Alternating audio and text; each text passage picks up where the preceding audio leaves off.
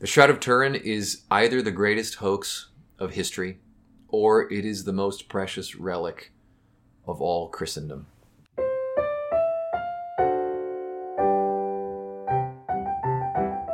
Welcome to the Catholic Podcast. I'm your host for this episode, Joe Heschmeyer, and I'm here with Sebastian D'Amico, an instructor at the Holy Family School of Faith Institute. We're talking today as part of our physical case series on the Shroud of Turin. So, Sebastian, you want to start us off by telling us what the Shroud of Turin is? Sure. The Shroud of Turin is a linen cloth with a very striking image of a crucified man that many people believe to be the actual burial cloth of Jesus. There's a lot of debate about that, and the details of this could take a lifetime to get into, but that's the short version. Okay, let's talk a little bit about that debate. So describe kind of the best case scenario, what it is, and the worst case scenario, what it is. Sure, that's a great question. The best case scenario would be that it's actually the cloth that all four gospel writers tell about in their gospels. So all four gospels tell of Jesus being taken down from the cross and wrapped in linen cloths that Joseph of Arimathea had.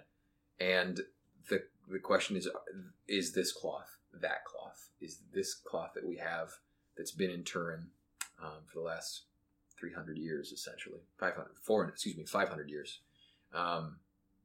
Is it the same cloth? In the worst case scenario, it's a forgery that was made in the Middle Ages. And if it is a forgery, that means it must be, I think, with anyone who's looked at this shroud and studied it, the absolute most amazing icon ever of Jesus. Yeah, it's striking. So John Paul II, when he was in Turin, had some really, I found them very thoughtful comments to make, where he basically says there's nothing to lose but a lot to gain with the shroud. He says, the shroud is a challenge to our intelligence. It first of all requires of every person, particularly the researcher, that he humbly grasp the profound message it sends to his reason and his life. The mysterious fascination of the shroud forces questions to be raised about the sacred linen and the historical life of Jesus. Since it is not a matter of faith, the Church has no special competence to pronounce on these questions. She entrusts to scientists the task of continuing to investigate, so that satisfactory answers may be found to the questions connected with this sheet, which, according to tradition, wrapped the body of our Redeemer after he had been taken down from the cross. The Church urges that the shroud be studied without pre-established positions that take for granted results that are not such.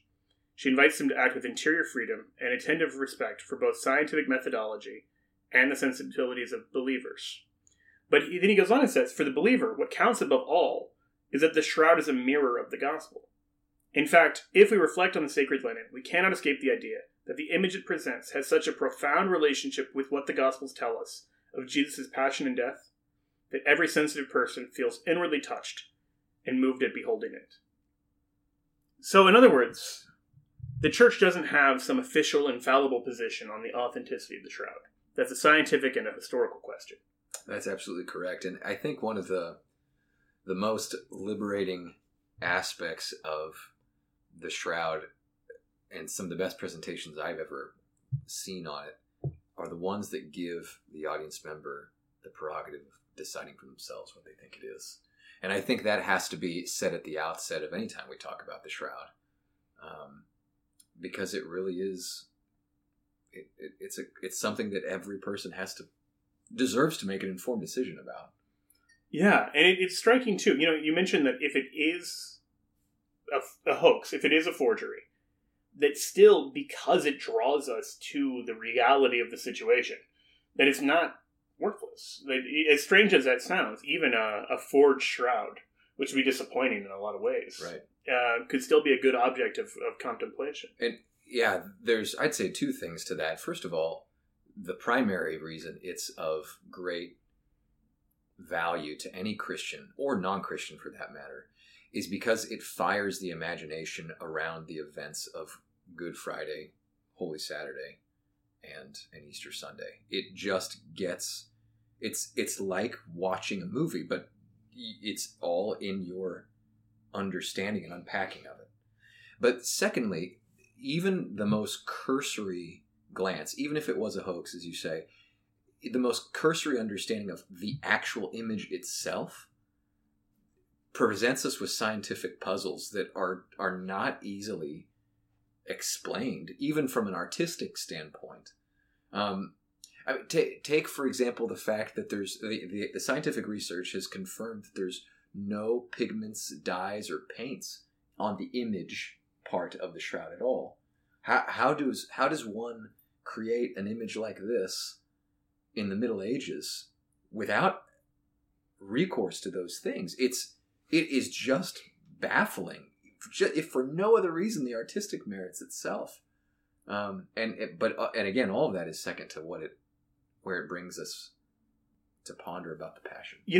One of the things that strikes me about it is, imagining for a moment that it is a hoax. You just think, what a bizarre life decision the forger must have made.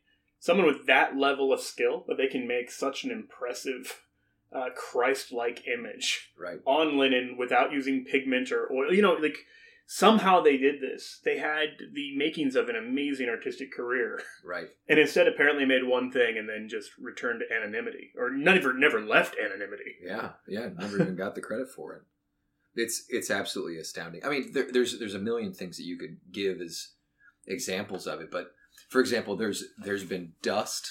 The geological research on the shroud has discovered dust that is only native to the Holy Land, and specifically the steps that make up the temple steps of the old temple. Wow. I mean, at the very least, this artist cared enough. If it was a forgery, he cared enough to go harvest the dirt and put it not just anywhere on the shroud, but specifically where Jesus would have fallen, on his feet and on his knees and on his nose. I mean, that attention to detail alone merits remarks and pondering. Who would care enough about it? And why would they do? Why would they say, if I'm going to forge this, I really need to get actual Holy Land dust, so that later on, when they're doing carbon dating and everything else, this way it'll check out. I mean, that's pretty bizarre. It is. It is. Well, let's talk briefly about the carbon dating, if you don't mind. Sure. Because I know that's one of the things people often ask about. Can you tell me anything about that? Yeah. So in 1978, there was the most in-depth scientific research study on the shroud, called the Shroud of Turin Project, also called STURP, the STURP Project. And it really raised the awareness of the shroud to massive levels scientifically. Right. But then what occurred in the 1980s, there was official carbon testing that was done on the shroud, and they discovered that they dated the shroud to the Middle Ages. Okay. So for many people, and I don't think we can't fault them for it. Mm-hmm. That kind of closed the door on the shroud for a huge chunk of the scientific population, and I think that is a valid position to take on it. Right. It is worth though mentioning that there's more to the shroud, again, as we've said, just from the artistic merits alone, that still puzzle the science at that moment. Mm-hmm.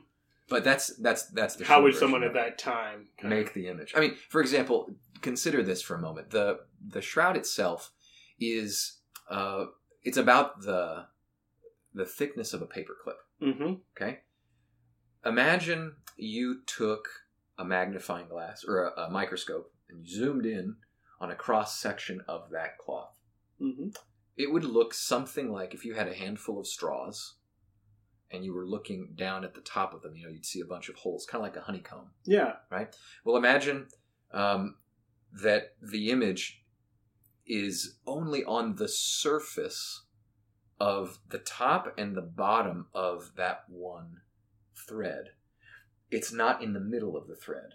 What does that mean? It means that, if I had a nice pen, right, an ink pen on a piece of cloth, mm-hmm. I would put the pen down and the ink would just be... It'd bleed through. It would bleed through everything. Well, this image did not bleed through. There's no bleeding through of any... Again, there's no ink, there's no dye, there's no pigment.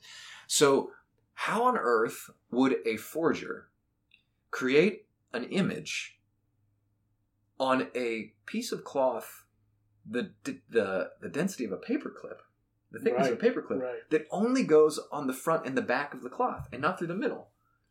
This is what I mean. The image itself poses such... Yeah, it's hard to imagine how a forger at the time could have done it. And again, like why they would have done it. Right.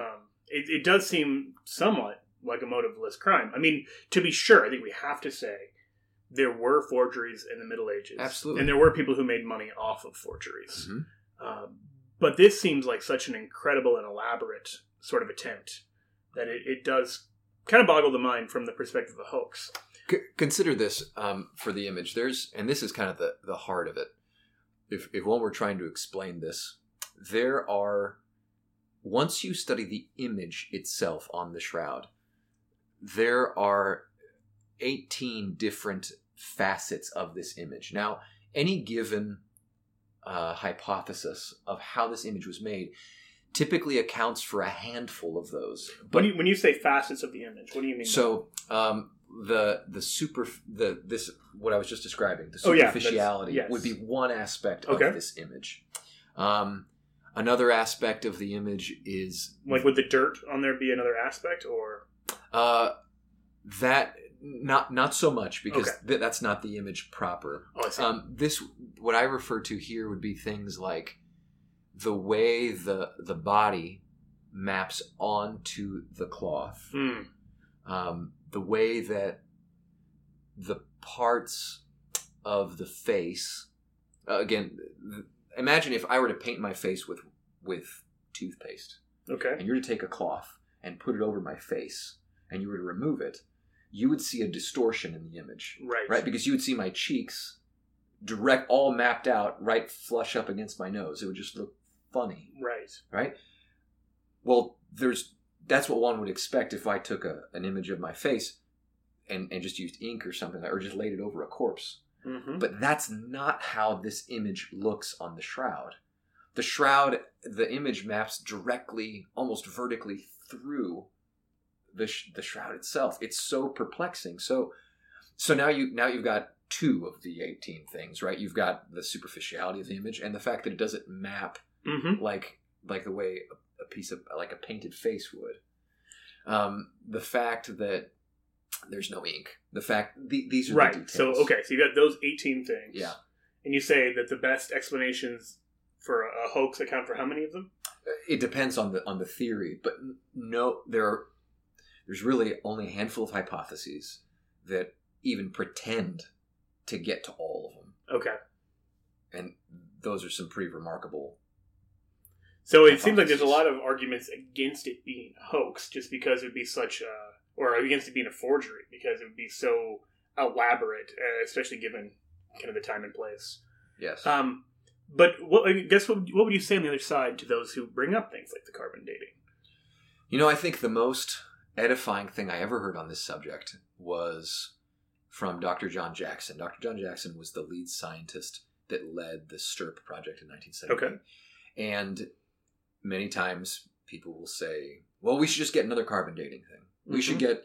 Clearly the carbon dating was wrong. And as an audience member, as kind of a skeptical audience member, I thought, you know what, maybe these people have just got their feelings hurt and they're just not letting this die. Mm-hmm. But Dr. John Jackson, who I thought would stand to lose the most pride in this thing, said, no, really, we have to take the validity of the carbon dating for what it's worth. And the only way through this is with greater science. We can't just pretend to ignore the scientific data that the carbon dating gave. Mm-hmm. And that, coming from him, spoke the most to me personally, because it meant this man, he's not, I guess and I get it. It embodies the attitude that we have to have. We can't just ignore the science. The way through this is going to be with science. And that's exactly what John Paul II says when he's at Turin. That we're not just asking people to naively ignore all of the questions this raises. And not just scientific ones either. I mean, one of the other questions, John records a face cloth of Yes. Jesus. So I don't know if you want to get into that here, but that's going to be one of the other objections people raise is like, what about the face cloth? Is this separate from the shroud, or what's the connection between the two? Well, there's a couple of different pieces in this in the tradition. One of the most interesting is that is a cloth that exists in Spain called the Sudarium of Oviedo. It's believed to be the cloth that they laid over Christ's face.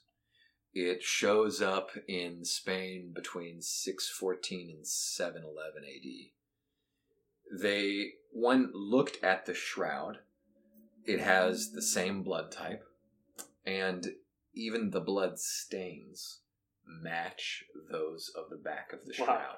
I mean, it's astounding. And if you look at them, you can look at both under microscopes, and the matching of this is astounding. It means, I mean, if it's going to be a forgery, they must have forged both at the same time. That's incredible. And given that one of them is from the 7th century. Right. Unless this forger went and carefully studied the other forgery and then mapped it somehow. I mean, right. But again, it was at that time, if I'm not mistaken, in the Middle Ages, this would have been held up for veneration. You can't just go and borrow the face cloth of Jesus. Precisely. I got to go do something. I'll be back in a few weeks. Right. And maybe this is another way of dealing with the issue of the carbon dating. If one takes in consideration all of the evidence, all of the other scientific evidence, which includes historical, artistic, the geological evidence, the botanical evidence, all these different things that puts them together, you have all of the material pointing to this goes far earlier than the carbon dating. Now, that doesn't prove that it's the actual burial cloth of Jesus, but it does raise the question, what could have made the carbon dating, what could have skewed it that much if it is skewed? And therein lies the real discussion. And I think that's the reasonable conversation that Christians should be invited to consider and enter into, and non-Christians too, for that matter. Okay, so let me put you on the spot a little bit. Sure. What is your own personal view about it? I mean, having looked at all the evidence, have you come to any conclusions? Yeah, I think it's probably the real shroud, personally, but I can't impose that on anyone, and I know there's many people that would criticize that for a number of reasons. I've got to say, I'm the same way. I was more skeptical of it before, and then a few years ago I had the chance to go to Turin and see the shroud. And you just think, how would someone have... And I mean, I'm no expert on medieval forgeries. Sure. So it's a subjective analysis of having heard the evidence on both sides and saying, okay, so it's not conclusive in the sense that we cannot say... And the Pope was very clear.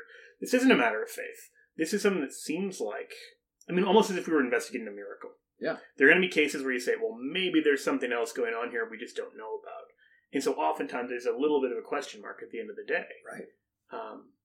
But yeah, it's pretty incredible. Okay, so let's talk. This is going to be one of those times where the shortcomings of a podcast are clear, because I want you to describe the image. And we'll have, by the way, for those listening, in the show notes, we'll have several of the things we've mentioned here. We'll have a depiction of the shroud. I think we will have some of the art that depicts the shroud as well. We'll talk about that in a little bit. And just so people can really kind of delve in. So if you don't normally check out the show notes, I would encourage you to do it on this one because it's so image heavy. If you go to calfpod.com in the episodes, this is episode 11. You'll be able to find links to all of what we're talking about here. Yeah. Well, I'll give it my college try. All right. Probably the easiest way would be to direct you to a work of art by Giulio Clovio, which was made... he lived between 1498 and 1578. Okay. So well within the medieval period, incidentally. But he has an image called Descent from the Cross with the Holy Shroud. And there's two aspects of this painting that are really helpful.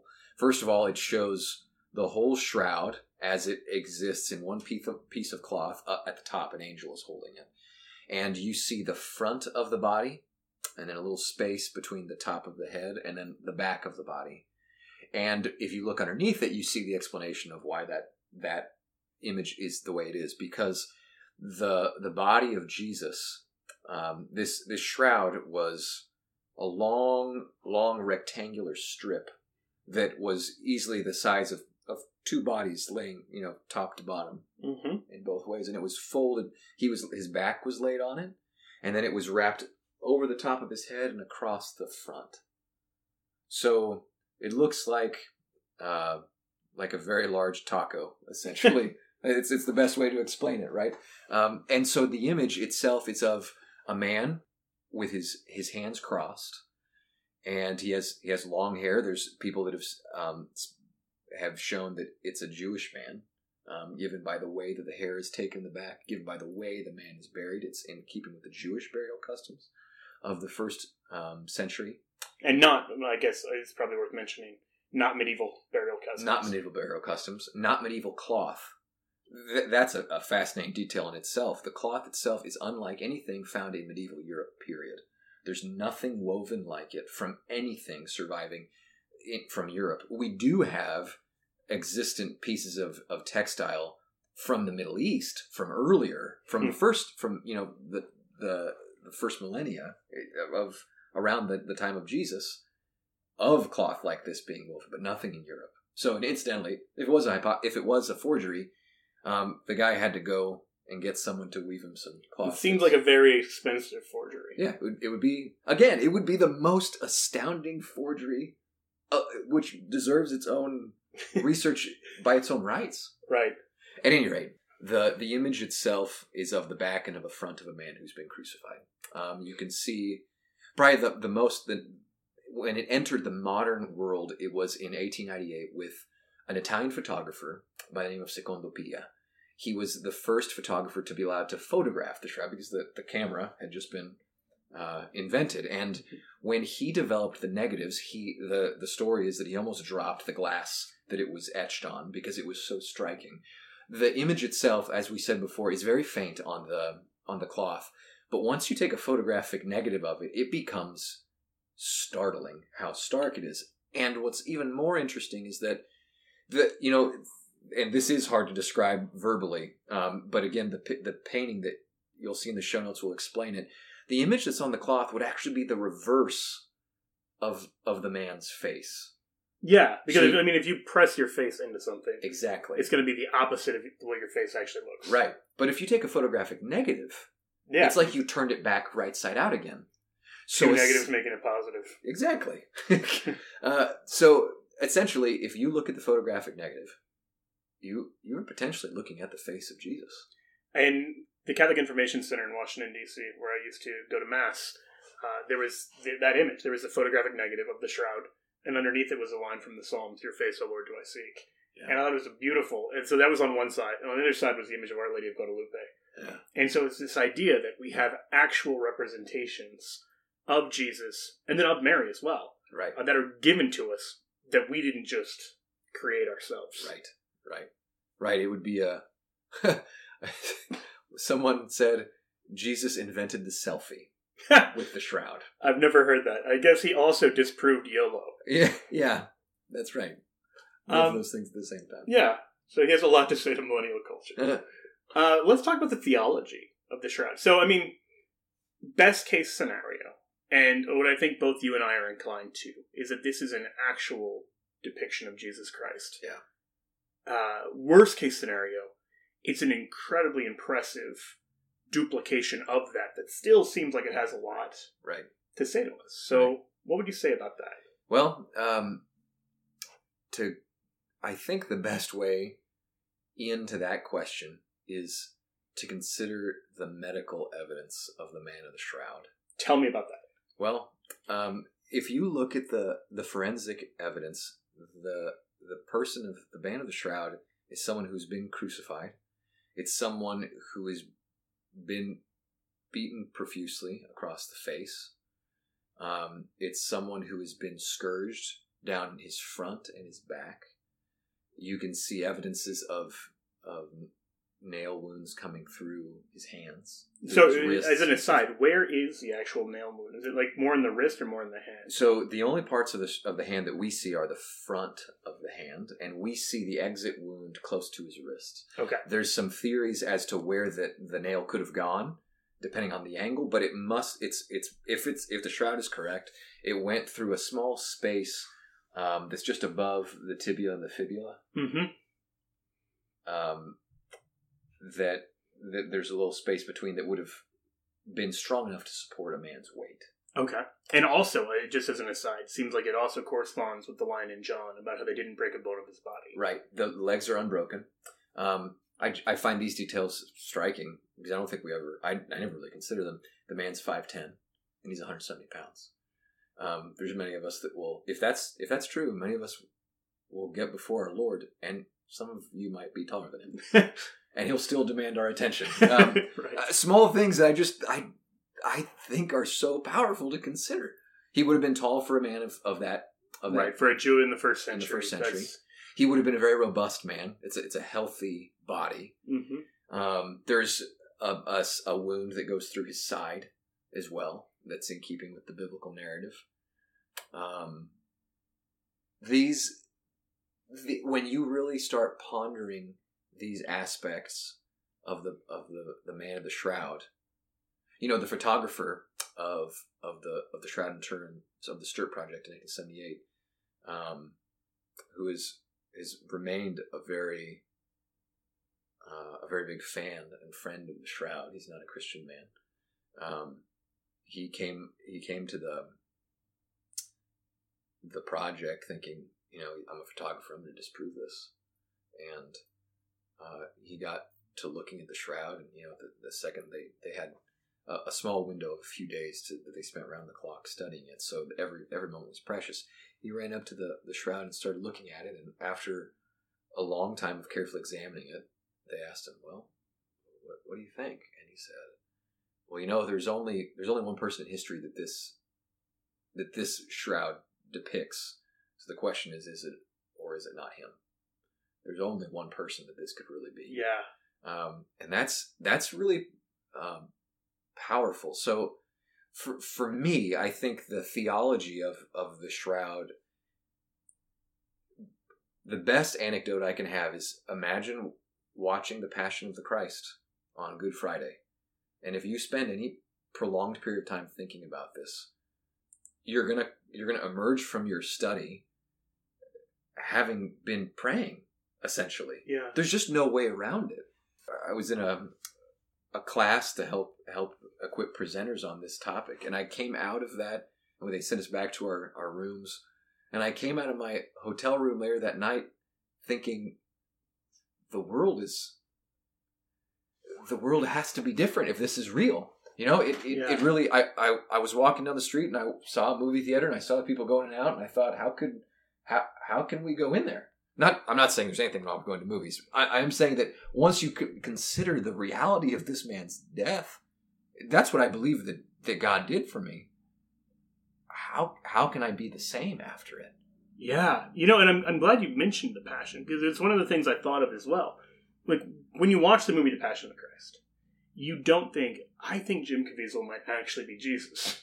Yeah. But nevertheless, even though it's not really him, they do such a good job of showing the historical Jesus and what he went through that it brings the Passion to life. And it reminds us that, ironically, given that this is a film, Jesus, it's not just a story. It's not just a myth or a legend. Like, this is the reality of the thing. And I think the bare words on the page, we can sometimes gloss over them. And so I think having this kind of brings it to life.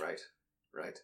Another thing John Paul II said was that whoever approaches it, meaning the shroud, is also aware that the shroud does not hold people's hearts to itself, but turns them to him at whose service the Father's loving providence has put it. Yeah. That the shroud, it isn't about the shroud. The shroud is about Jesus. Right. And about the fact that the incarnation is real, that there really was a physical death of Christ, that he really did walk around. The idea of having a particular height and weight, where it's not just whatever you might dream up in your imagination, but it's grounded in reality. Right. It has a similar effect of going to the Holy Land, in my experience. Many people say to walk in the Holy Land is like the fifth gospel, right? The land itself is another gospel because, and I think having had the blessing of getting to do that, I find a very strong parallel with the Shroud because you are faced with the audacity of the claim that these places are normal places. It's the same air. It's the same atmosphere. It's the same sun. It's the same dirt and sweat. It's just in a different place. And then to say God was here and walked, you're pondering the incarnation. The Shroud does the exact same thing, except in a more pointed way with the passion, death. And if it's the real Shroud, I mean, think about this for a moment. This piece of cloth witnessed the death and the resurrection of Jesus. Yeah. It is, in a way, the fiber kind of connecting the two, connecting Good Friday and Easter Sunday. Yeah. I mean, only the tomb itself shares that. And the Shroud has something on the tomb in that sense, because the Shroud saw him, was closer to his death more immediately. And even then, it's only a few feet away. So, it's astounding. So I know in a lot of medieval painting, they'll set the religious scene in the backdrop of like their town or in a famous area or something. And it's a reminder to people who would have seen it at the time that, oh yeah, this is real. This is like in ordinary daily life, because I think the foreignness of trying to imagine first century Judea, especially if you have never seen pictures of it or have never, been there or anything like that, can make it all too fable-ish, too storybook. Yeah. And so they set it like in their town or in a particular place where you'd be able to say, oh yeah, and like the period dress. So you'll see these Roman soldiers wearing like 15th century armor. Yeah. And that wasn't because they didn't know better.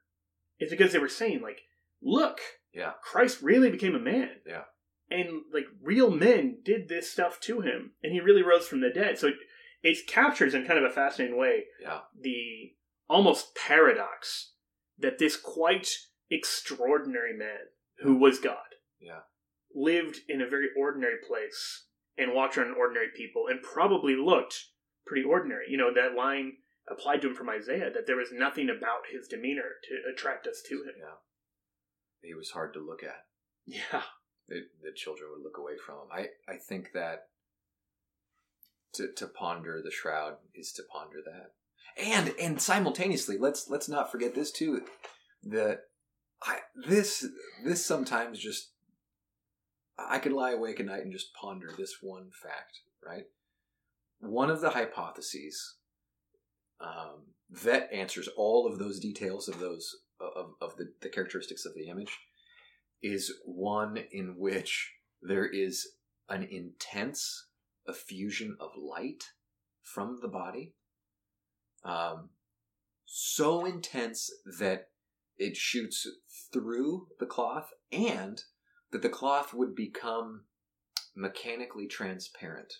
Which sounds incredibly technical, but it's... Yeah, what do we mean by mechanically transparent? I'm glad you asked. It's actually a concept that most Christians are familiar with, though we don't call it that. We know that in John's Gospel, it tells us how on that day, on Easter Sunday, the apostles were in the locked room. The door was shut, and Jesus appeared before them. That he came through the wall. The wall was, to make it a scientific term, mechanically transparent. And if the risen body of Jesus, had the capacity to become mechanically, could go through things, the question would then become, when did that begin? Right. And one hypothesis is that would have occurred at the moment of the resurrection. And the first thing that he went through would have been that shroud. So not only, and again, we give that hypothesis. It's completely impossible to reproduce, because last time I checked, physicists are having a hard time becoming mechanically transparent with anything. Right. But they don't have resurrected bodies. Right, they don't have that yet. So, but just to think the shroud is witness to the most gruesome and the most horrible and the most amazing. It's simultaneously both things, if it's real. And even if it's not, it still gets you to think about Right, it reminds us of something that is real. Yeah, right.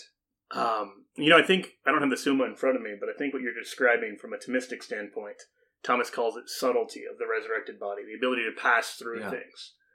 It raised, for me, an interesting question.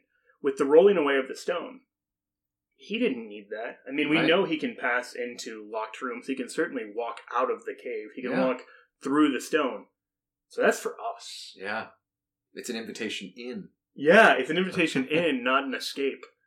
So he's inviting us to explore the empty tomb. Yeah. And I think we could say, by extension, inviting us to explore the reality of this shroud that no longer holds his body. Yeah.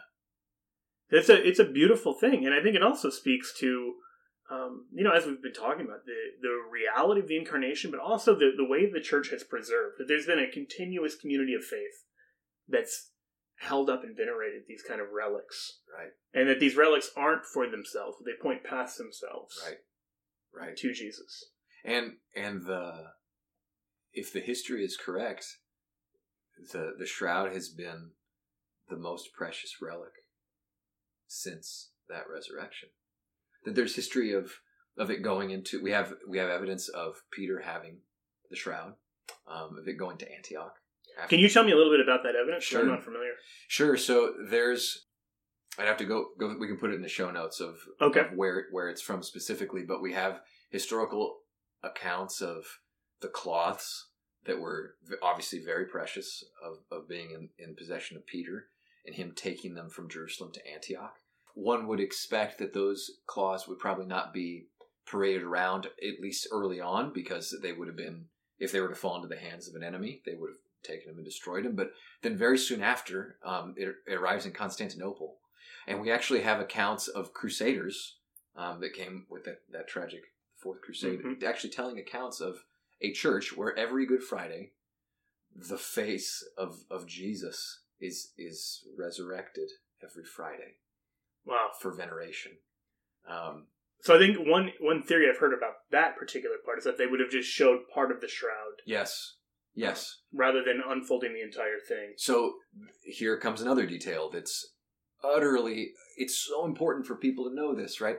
If you looked at the pictures that the 1978 Sturt Project took of the shroud, you'll notice that there are these very curious crease marks.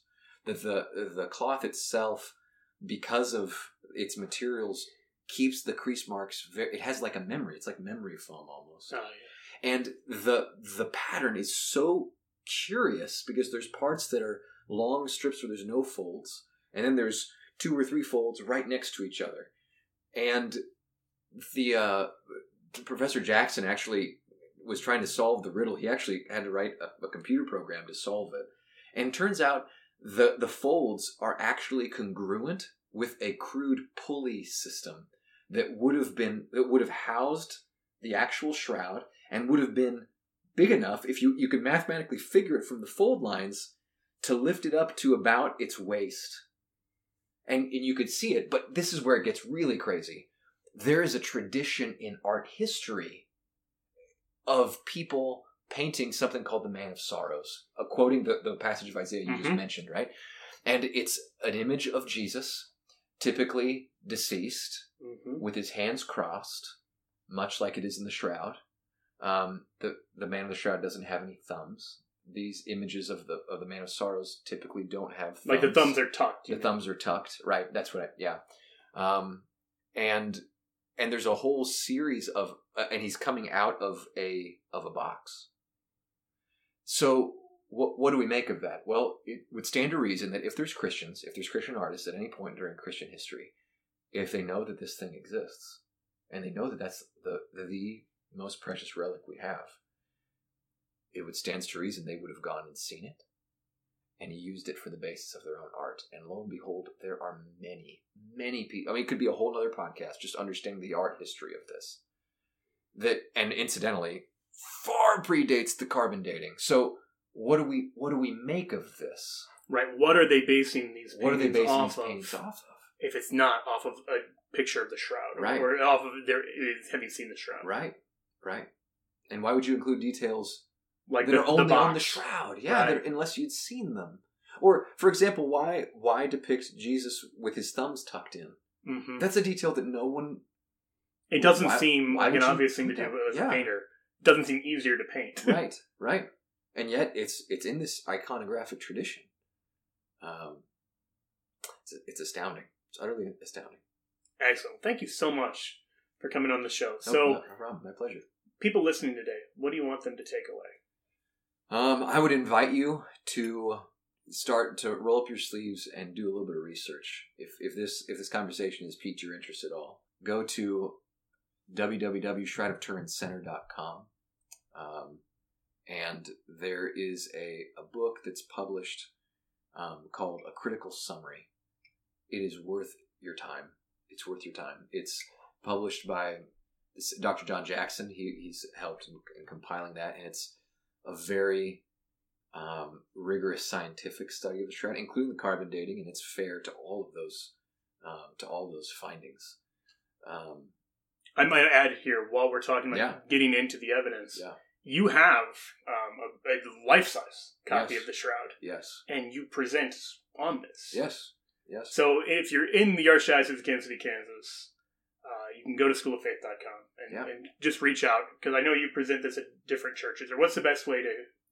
Yeah, I would say just reach out to us online. You can email me, Sebastian@schooloffaith.com, and we can see what we can do.